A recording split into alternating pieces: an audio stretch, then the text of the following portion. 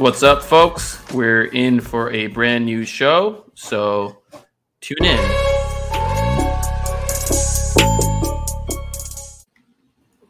That's never going to get old to me. Oh my god, That's never going to get old, man. You just sprung that on me. That was awesome. What's up, guys? Welcome to In the Know. We are recording pre-draft. It is Tuesday night. I am flying into New York early tomorrow morning to get this draft business up in the air. There's a lot to talk about. A lot has happened since we last recorded. Mason, there's been a whole new champion crowned. Don't know if you have any thoughts about how that went down.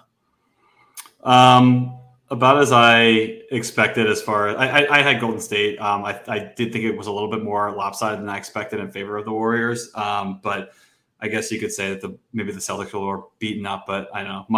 My Boston hatred from my childhood and the Yankees and Red Sox rivalry runs deep, and so I am not upset at all about the results. I mean, how are you feeling? Yeah, I mean, I thought it was going to be Warriors. I said Warriors 5 or 6. I was a little bit shaky when the series started out. I was like, I don't know, maybe I didn't give Boston enough credit, but ultimately, I think the Warriors just had so much firepower, and I figured they would figure it out, given that they've been in this position so many times before. So little bit uneventful, but I'm, good for them. Good that they're back here. And it just makes me wonder what it would feel like if a team I rooted for had that kind of success. One day, man, one day. Yeah. I can't tell you when, but one day. One day. Yeah, interesting stuff. There's always a ton of overreactions that come forth after the finals and the playoffs, and it's always people trying to talk about, well, this is how you should build teams now, or these players are useless, and et cetera, and it's funny because the conversation turned to big men, and they were like, oh well, big men aren't really useful, and like I get that point, right? I get what they're trying to talk about, but it's like we can't ignore the fact that last year's finals happened, and they involved prominent big men. Can't ignore the fact that the Bucks are probably a Chris Middleton injury away from also being in the finals. Yeah, and can't ignore the fact that Boston had two very talented big men, in Al Horford and Robert Williams, that played a role in getting there. I think where people miss the forest from the trees in that conversation is you need to have versatile big men, and they need to have the ability to do multiple things on the court. So if you have guys who are just specialists or one position bigs who can't really step out and defend in space, or don't have guard skills on the offensive end, those guys are going to struggle. Rudy Gobert, year after year, is put in positions where he looks like he's out of his depth. Now, I know a lot of that's like overstated in some aspects, because Utah's perimeter defense is absolutely terrible, and he would look a lot better in different contexts. But there is something to be said where, like, okay, like, yeah, that this guy didn't look like the dominant force he usually is in the regular season and other matchups. Same thing with like Bam Adebayo against the Celtics. So it's like, okay, like they were able to slow down what Bam does well, by just being, well, I guess Boston was constructed with their bigs, but yeah, they were able to like slow him down, and he's a pretty special big. Same thing with Ayton in the Dallas series. Who's Dallas' best big man? Maxi Kleber?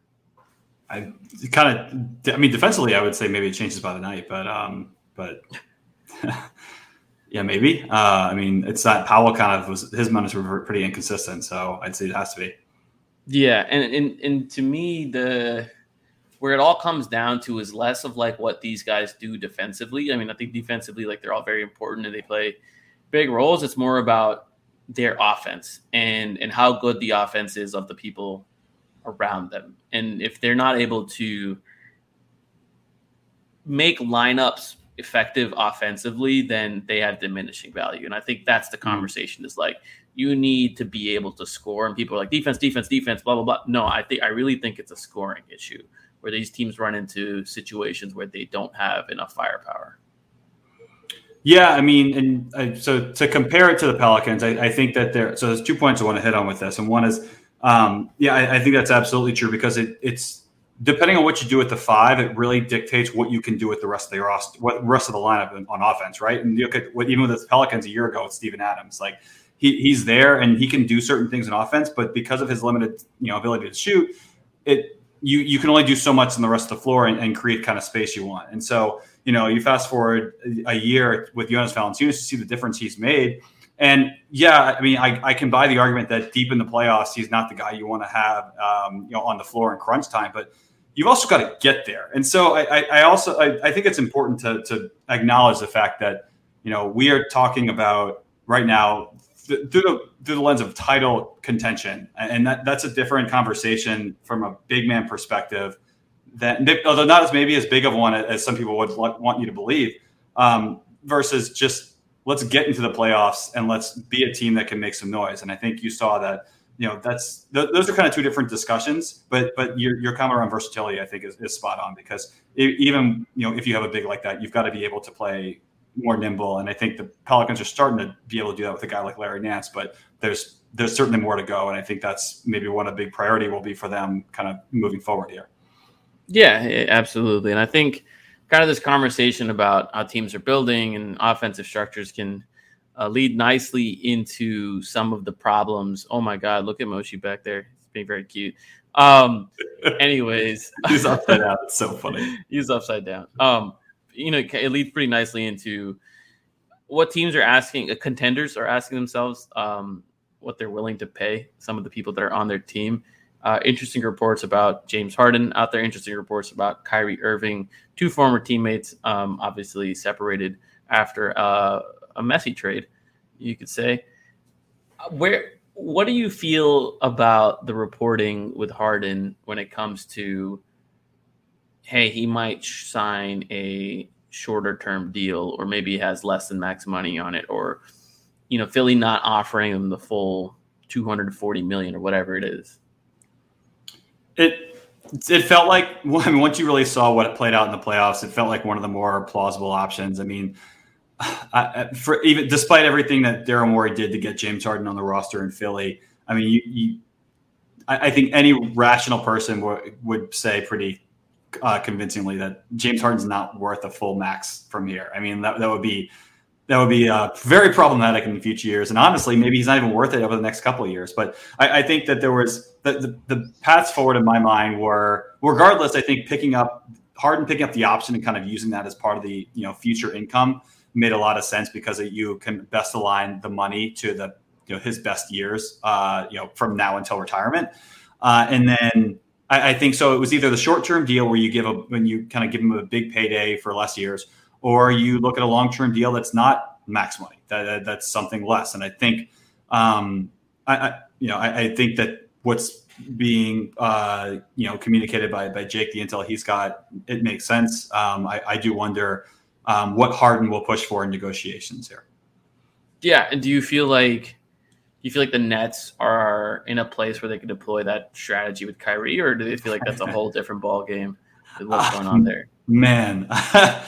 I have no idea. Like, I think so. Kyrie's got more. I think peak Kyrie right now is, I would say, certainly better than peak Harden, just because of where he is in his career. He's younger. He's got more. Like more peak years. Harden now, or Harden's peak no, okay, right now. Just because I think he's the age is certainly starting to wear on Harden a little bit, but you just have no idea what the heck you're getting from Kyrie moving forward. So, I think it's a different situation, but how it's different is really unclear at this point. Yeah, I think I'm rooting for chaos here. I always do. It would be very funny to see him walk in any capacity, whether it's an opt-in and trade to somewhere like the Knicks, as long as it's not to the Lakers. Mm-hmm. Well, I don't know if there's chaos to be had. I feel, I don't want to risk it. There's too much upside in that. Too much at stake, yeah.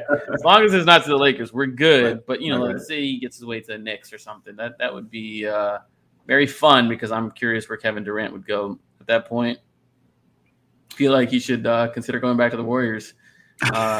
That would be maximum chaos, especially on Twitter. Maximum chaos.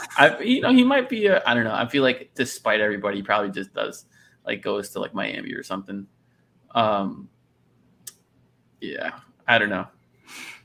I don't know. Yeah, but it does speak to we're trying to manufacture this chaos right now because there's just not much, and I think part of that has to do with the fact that there's the well is dry from a free agent perspective, right? There's just not that much going on. There's not that many big names that you're up, and there's not much cap space going around either. So it's unless you're looking at trades, if anything, is gonna make things unexpectedly crazy after the draft here, or even leading up to the draft. Well, speaking of trades, there have been a few that the Pelicans have now rumored in with regards to the draft. So let's push on towards the draft portion of this conversation, which I'm sure everyone is excited about. We just spent some time talking about topics I'm sure people have covered in 15 different podcasts. So this is why y'all are here. Not going to waste any more of your time. There was an interesting report that came out today on ESPN. Jonathan Givony reported that perhaps the Suns are calling around trying to move into the top 10, and the Pelicans are have a pick that they'd be interested in at the 8th spot, and they're using Cam Johnson as a trade asset. Now, sort of a lot to unpack there, but I saw you tweeting about it earlier this morning. Wanted to get your thoughts on it and see if your thoughts have changed any since the news is broke. Yeah, so first thing is, so since that, I also listened to not the whole thing, but parts of the Low Post podcast where he had him on there too. And the first thing I was thinking about was, all right, so where's this coming from, right? And so in the article, it's not entirely clear, but in the podcast with Zach, it sounds like it's coming from Phoenix. And that was something that I was like, maybe it's not, maybe it is. This is the Pelicans trying to manufacture value for the 8th pick if they want to trade down. But it really did sound like this is noise coming from Phoenix. And so the question is, one, why? I'm very curious about that. Is that really is Sarver really putting the pressure on that much to say if you want to give Ayton all that money, you've got to unload Cam? And that's a scary sign if you're Phoenix and some of the Phoenix beat writers and or bloggers, podcasters were saying this is not consistent with anything we've heard so far for the Suns. And so it's very interesting. I'm going to be keeping a close eye on Phoenix the next couple of days. You're smirking. I want to, before I talk about the Pelicans perspective, I want to really get your thoughts around this. Yeah, I don't think it's a made up report by any means. Someone had this conversation at some point, and they have now told ESPN reporters about that conversation. I do think that your initial instinct of, hey, the Pelicans are trying to drive the value up of the 8th pick is accurate in this situation. To me, it reads as a billboard, hey, Team X, if you're interested in 8, there is a floor, right? There is a bar. Here's what we're talking about. You better up the ante if you want to seriously engage here. And so I don't think any team is stupid enough to read that report at face value and be like, oh shit, they're getting Cam fucking Johnson. We better send more assets for 8. However, I think it's enough for someone already in talks for 8 to pick up the phone and be like, all right, what did Phoenix offer you? How does it compare to what we're giving you? What can we do? Just to call again and figure out where they stand. But yeah, I don't think it's enough for anyone to panic or really care about. Yeah. That makes sense. And given the fact that, it just, and also, I guess the next question is, what would it take? What are the Pelicans looking for if they're going to move off of 8? So in relation to Cam Johnson, the obvious thing you point to is that the Suns have 0 picks in this draft. Now their picks incoming and out going after this year, the slate's totally clean. They've got all their future picks. They owe 0. They're getting 0 extra from other teams. And so if you think that Cam Johnson is someone that the Pelicans would conceivably go after, and if you think he can be had at an extension price that is reasonable, these are both big ifs. And then you also you can't just trade it for Cam Johnson. That would be a huge blunder, and I don't think that's one. I'm not even worried about that for the Pelicans. I don't think that's something they would do. But the question is, what's the future draft capital that you would be willing to agree to make that deal work? And so it's a lot of ifs. And so I talking through it this morning, I don't see it as a likely outcome. I see the intrigue with Cam Johnson, but can you really get enough in addition to make it worth moving away from the 8th pick when you are so desperate for cost-controlled assets at this point? And so is Cam Johnson really the place you want to go to put another 15, 20 million potentially towards the roster when you have this 8th pick who could potentially help you in a year or two, at a much cheaper price. So it doesn't a lot of. I see more negatives and positives to it, but I do see a fit for Cam Johnson with this team. What do you think? Yeah, so on the surface, Cam fits like a glove. 6'9" shooter, can play him at the 2-3-4, competes defensively. I wouldn't say he's like a tremendous defensive player, but he does enough, right? He's there. He was in the running for 6th man of the year. He's 26. I believe. So what you're getting out of him. It's going into the final year of his rookie contract, just like Zion, extension eligible. You don't have to make that decision now, but you do have to make it in a year. If I am him, why would I accept anything lower than what Duncan Robinson got? Why? I am bigger. I am a better rebounder. What? Or Lonzo. That's same price or even that price point maybe. Yeah, I just mean in terms of like skill set, like they're like Lonzo. Okay, you could be like, oh, that guy is like, he passes and rebounds and defends. Whereas like Duncan Robinson, okay, that's a shooter. Like Joe Harris, that's a shooter. Looking at those archetypes, those guys got $80 million, $90 million. If I'm Cam Johnson, like that's the floor of what I'm asking for. And is that something the Pelicans want to put on their books? In addition to the Zion extension, because they're the same class, that money kicks in at the same time.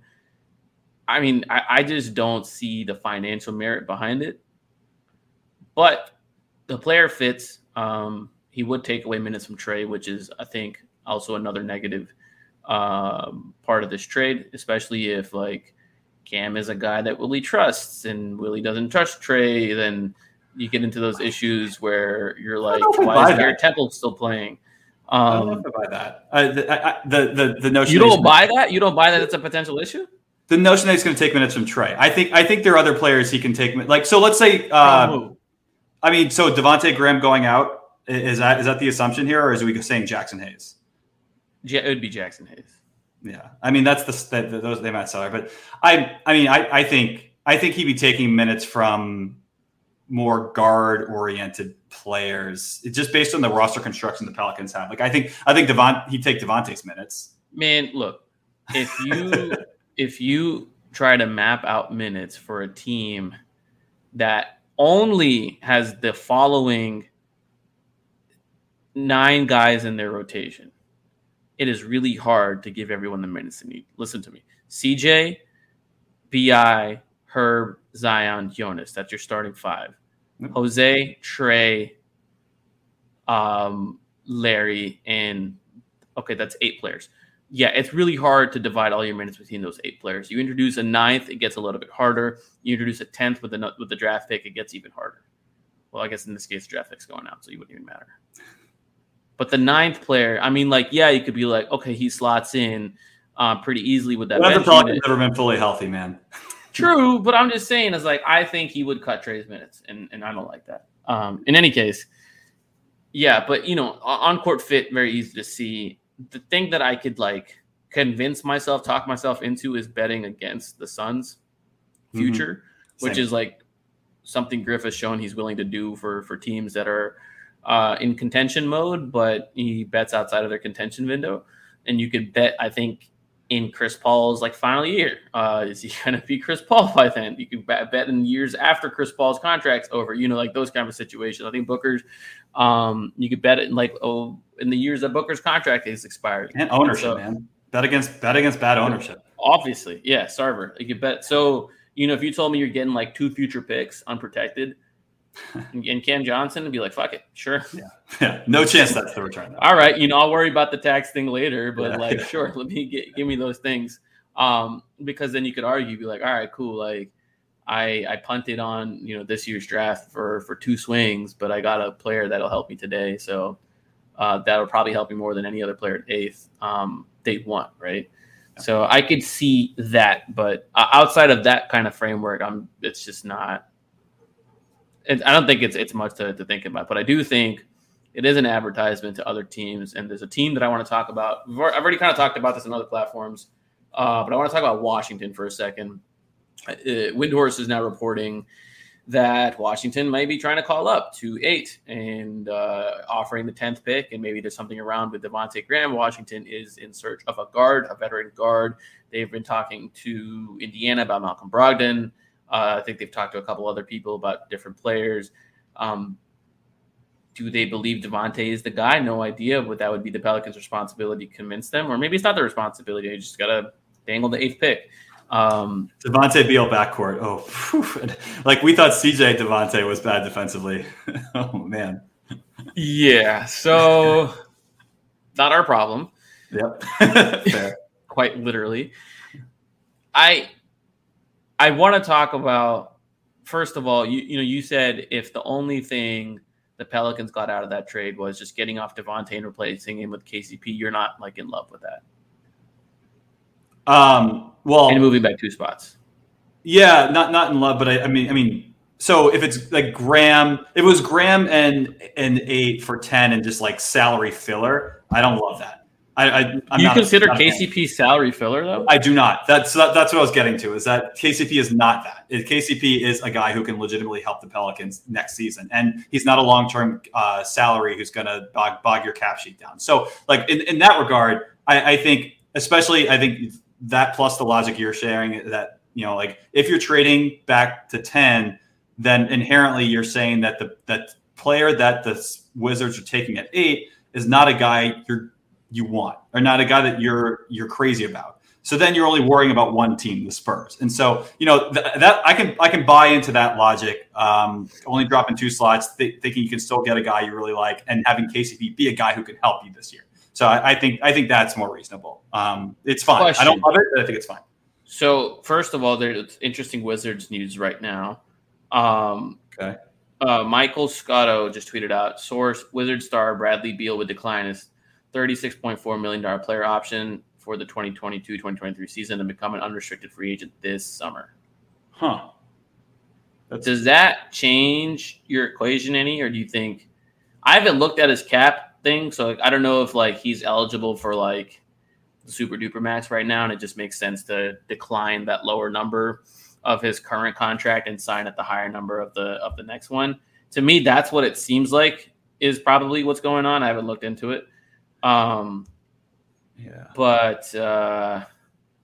does that change the equation for you any? I'm trying to look and see, because I feel like, again, this kind of ties back to what we were talking about 10, 15 minutes ago about the fact that there aren't that many teams with cap space. And so if I'm Bradley Beal and I'm a guy who's there's San Antonio, so DeJounte Murray and Bradley Beal. I mean, there's New York. There's always New York. Yeah. Portland could do it. CJ and maybe Dame Bradley job of Bradley Beal and Dame. Maybe this Wizards Pelicans trade is already agreed to in principle, and Beal is so mad they're trading his buddy KCP to the Pelicans that he said, "That's it, I'm out." That's last straw. That's pretty funny. Man, yeah, it does seem like that's. I'm trying to. Yeah, I can't get more information. Yeah, I would suspect it's because he has all the money on the line, but yeah, it's got to be right. And Beal's how old? You should know. You've been chasing him for years. It's 28, dude. I don't know. Anyways, question for you is, who's the better player today, right now, contracts disregarded, Cam Johnson or KCP? I think KCP is a better fit for the Pelicans right now. Would help. I think the Pelicans win more games with KCP on the team than why? He's lower. I don't think offense is the problem for the Pelicans. I think he can space the floor. I think he's a better defender, And those two things, like call it simplistic, but 3 and D, I think that helps the Pelicans' current complement of players better than what Cam Johnson is right now. Okay, fair enough. I lean that way too, to be honest. What do you? I lean that way too. It's probably close. Yeah. But I think it's also like a less chance that he takes Trey's minutes or eats into Trey's minutes. I think. Yeah, I don't know. I don't know if that argument actually holds water, but sure, I'll talk myself into that. Anyways, sort of going back to your discussion about what's going on with the Spurs and the Pels and why the Pels may be considering this. Well, Mason, it seems like the Pels have a pretty clear idea of what they want to do with the draft. Kind of just piecing together all the reporting and things I've heard and everything else. This is my read on it. It's just an educated guess. This is my read on things. And my read is that if Dyson Daniels is there at 8, they will run to the podium and draft him. Not really, going to complain. I believe they would do the same if Ben Mathurin is also there at 8. I think internally they believe that neither of those players will be there, or I guess more accurately, they're preparing for the fact that neither of those players are there. I think it's more likely Dyson's there than Mathurin. It seems like Mathurin is solidifying himself into like the 5, 6, 7 spot. There's teams trying to move up to get him and stuff. Portland is the big wild card at 7 in terms of who they pick, if they keep the pick, if they trade the pick, who that team then also picks, right? If Portland trades it to Detroit for Jeremy Grant, does Detroit want Dyson Daniels in addition to whoever they're picking at 5, or do they want to go Shaedon Sharpe and just go, take a swing on that guy? If they trade it to Atlanta with John Collins, I believe Atlanta would want Dyson Daniels. It seems to be the indication of like that's the kind of player they want around Trey, but who knows? I kind of love Collins in Portland, by the way. I think that would be really fun. Yeah. I think Dame would finally have like this interior scoring presence that he hasn't had his whole career since LaMarcus, basically. Yeah.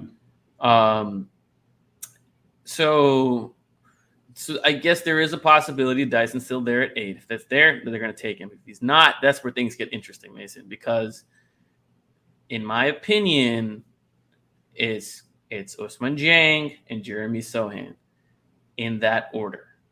So here comes the confusing part.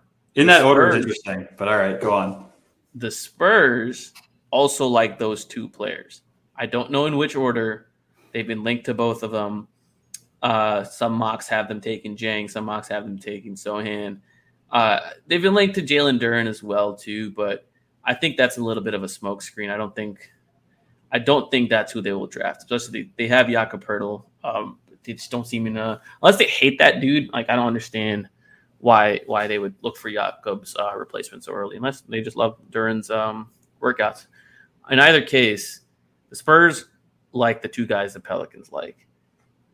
It sounds like the Cavs really, really, really like Ousmane Dieng, and they're trying to move up to like the 10th spot. Where are they now? 14. 14. Because they're in the lotto. They didn't make the playoffs. Right. So it's 14 because Charlotte is 13 and 15. Okay. So yeah, from 14 to 10, they're trying to move up. And if they get to the Wizard spot, I think they would take Dieng if he's on the board. I'm curious who they would take if he wasn't on the board. But it puts the Pelicans in a weird situation where, okay, you can't really risk trading back with OKC at 12. Right. Because both those guys you like will be off the board. Mm-hmm.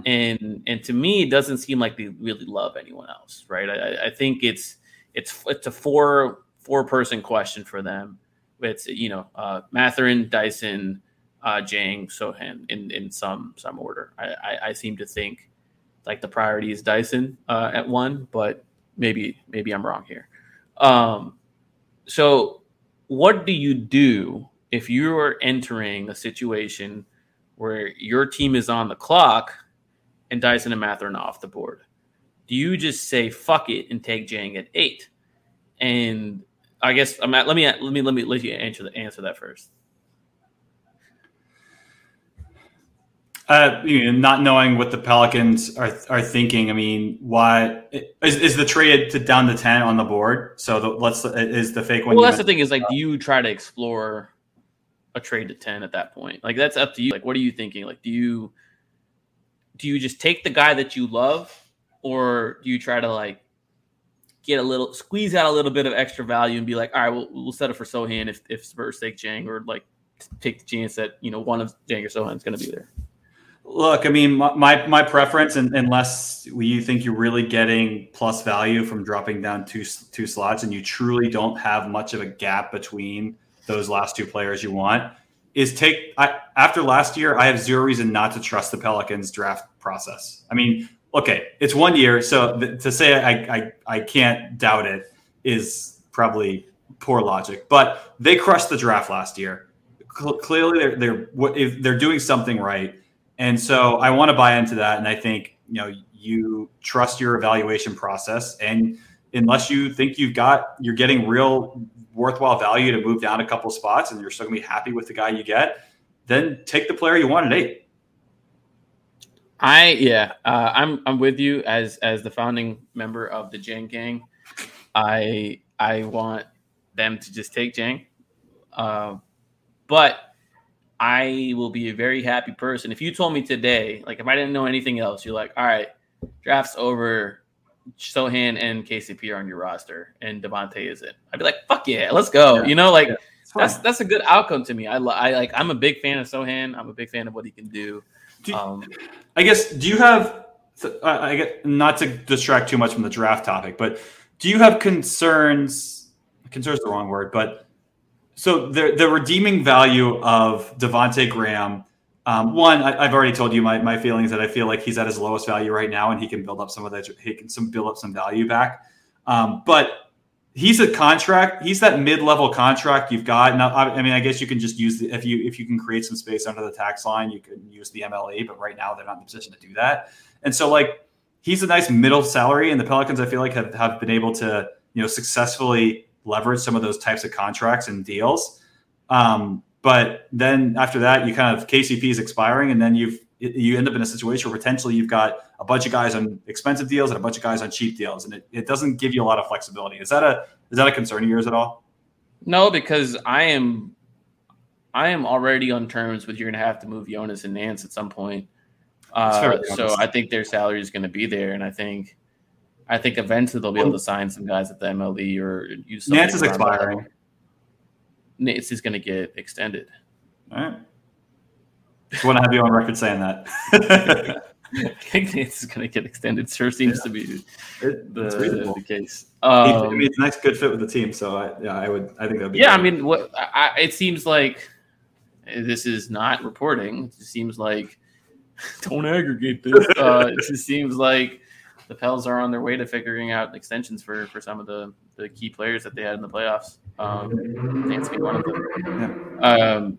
Yeah, man, I don't know. I feel like it just depends if Washington's willing to play ball and if they really love someone at 8. Like you have to ask about it from their perspective. Like, okay, you're moving up 2 spots for who?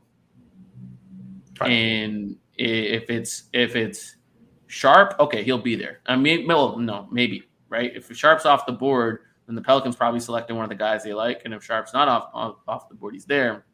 Then you have to really, really love Sharp. And if Bradley Beal is leaving, it makes sense to go make a swing for a guy like Sharp. But if Bradley Beal is staying, is that a risk you should take? I don't know. I mean, I'm always of the opinion, like, take the best player possible. And it's not often you get the opportunity to draft a guy that was the number 1 recruit in his class and has that kind of potential. So yeah, I would. As Washington displayed that kind of risk appetite. I mean, they drafted Corey Kispert last year. That should tell you something, right? They drafted Rui Hachimura, and he was an old prospect. Yeah. Denny Avdia is like the biggest project they drafted, and Avdia's been okay for them. Yeah. Not great results over there in Washington with some of the recent drafts. Yeah. Maybe the scout man went back over there and he's working for him again. Scout man. I hope he is. It would all make sense. Make some kind of dumb pick. Actually, I don't hope he is. I don't wish that on anybody. So I hope he never gets employed by the league again. Fuck that. Sorry. I think there's like a very real scenario where Washington's like, yeah, we're not really motivated to move up. So at that point, you just swallow the pill and take your guy at 8. Yes, I mean, unless you will, I don't know, unless you want to move out of the draft entirely. Like, I mean, I don't see that as something the Pelicans are interested in. So, okay, I want to ask you a question that was asked of me today. How many of the second round picks do you think they're actually going to keep? Or to put it shortly, they have 2 second round picks. Do they end the night with 2 people drafted in the second round? Nah, I think they have 1. 1? Yeah. I think 1, you've got a potentially 2-way guy. It's someone for summer league. I mean, I think why I think there's a fair question of whether so the 3 things, right? They can package them and move up. They can trade one for a future pick, or they can just sell it, right? And so I don't really have a strong inkling on which one. I don't know. I mean, have you noticed the Pelicans doing anything, heavy as far as looking at second round guys, and anyone you think that they would? They brought in a bunch of people, but anyone they'd be moving up for, you think very clearly, or no? I have no idea. Okay. I have no idea. I don't either. So there's guys that I like. I have no idea how they feel about the second round. I don't think my interests have really been focused in that area. I think they will sell the 51st pick. Was it 52nd pick? Whatever it was. There's no way that pick is on that roster or suits up for the Pelicans, especially when they have a proven, in my opinion, you can actually say this is a proven track record of finding undrafted free agents, because it goes all the way back to Kenrich. Mm-hmm. It goes to Kenrich. It goes to Najee. It goes to Jose. They can find undrafted guys.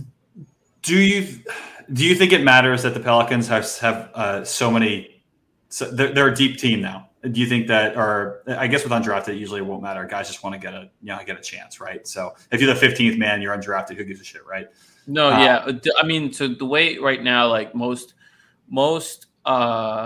agents kind of like, if they see like their clients dropping, they like to steer. They would prefer undrafted, because then they get to pick which team they end up with, and all that's really on the table for those guys is the most point. Like after the 30s, like once you get to the 40s and stuff, most of the things like the teams are offering are 2-way deals. And if you're offering 2-way deals, those guys just prefer to be undrafted and go to a place that they want to go to. The Lakers call you up and offer you the max amount of money possible for the 51st pick. Are you selling it to the Lakers? Yes or no? Hell yeah. $6.1 million of Jenny Buss's broke ass money. Oh my God. Yes. Ugh. He's going to have to file another PPP loan just to pay that off.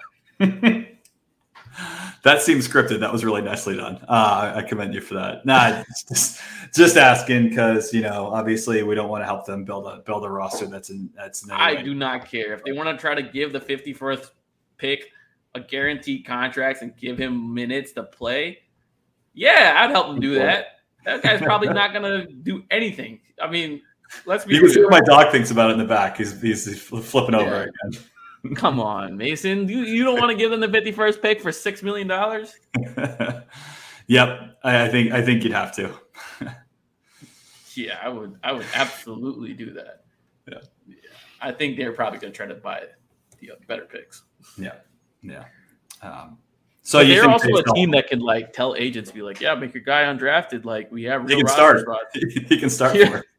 Look at Austin Reeves. He got all the minutes.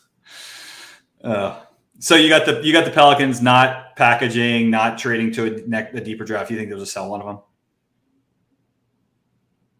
I could see a packaging happen. I could see like the 51st pick being traded for a top 50 protected pick in the 2037 draft.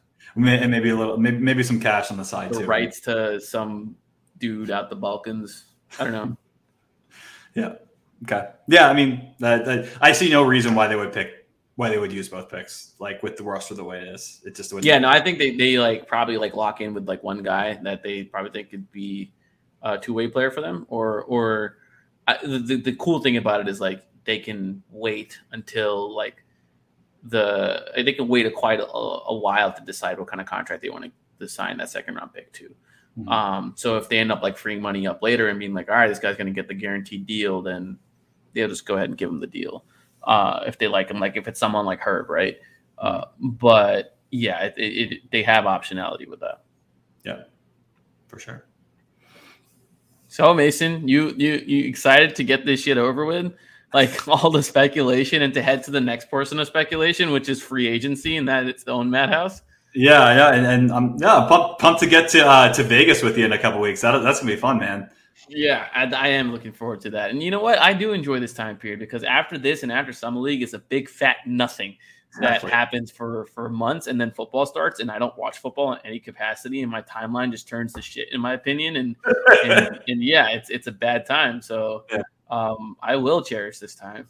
No, it's fun, man. Like for all the lamenting that even that I'll do about like how the storylines sometimes get more coverage than the games themselves. At this time of year, I'll take it. It is a chaos. Like there is nothing that I don't know. It's going to be really hard to beat that the DeAndre Jordan house arrest story from like 5 to 10 years ago with the Mavs and trying to like keep them locked away as they pursued him in free agency. Like that stuff's nuts, and it's so silly. And that's what I want to talk about some nut stuff right now. You look like you're totally distracted when I was talking, which is fine. But I heard everything that you're saying. I heard you talking about the DeAndre Jordan shit. Anyways, Bradley Beal just tweeted out. Effectively refuting Mike Scotto's report, and he tweeted out, "Wait, huh? LOL." Which do we think that's refuting though? I don't know. It could be he could just be messing around, right? He could be. I mean, he could just be being an ass. I don't know. Yeah. We'll find out pretty soon because he's got to make the decision soon enough. I think by the end of this month, right? I mean, by the 30th, before the next calendar year starts. For the league. Did you see? The Woj bomb about Gordon Hayward doesn't make any sense, but do you see it? I guess it's not from it. I guess it's from earlier. Oh. Wait, what? Maybe my phone's being dumb.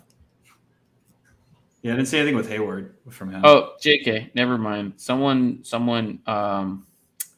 I rely on my friend's Discord to send me these things, and they were just trolling, and they sent a 4-year-old Gordon Hayward. I got bamboozled. Oh, man. Don't wait. It was a 4-year-old thing about Gordon Hayward, and that was bad. That was really bad. Man, you need to get some sleep. I'm just going to end this and talk about our sponsors, DraftKings. Yeah. Let's do that. Yeah, so DraftKings, baby, the calf slicer, the Peruvian necktie. There are tons of ways to come out on top of the octagon. And for UFC 276, there's one more with DraftKings Sportsbook, the official sports betting partner of the UFC. You can bet $5 to win $100 in free bets. If you download the DraftKings Sportsbook now and use the promo code BOOT, BOOT, you can bet $5 on any of the UFC 276 fighters and win $100 in free bets. Minimum age and eligibility restrictions apply. If you or someone you know has a gambling problem, crisis counseling and referral services are available at 1-800-GAMBLER. That's 1-800-426-2537. So use the promo code BOOT, download the sportsbook, and win yourself some money. And thank you for listening to our pod.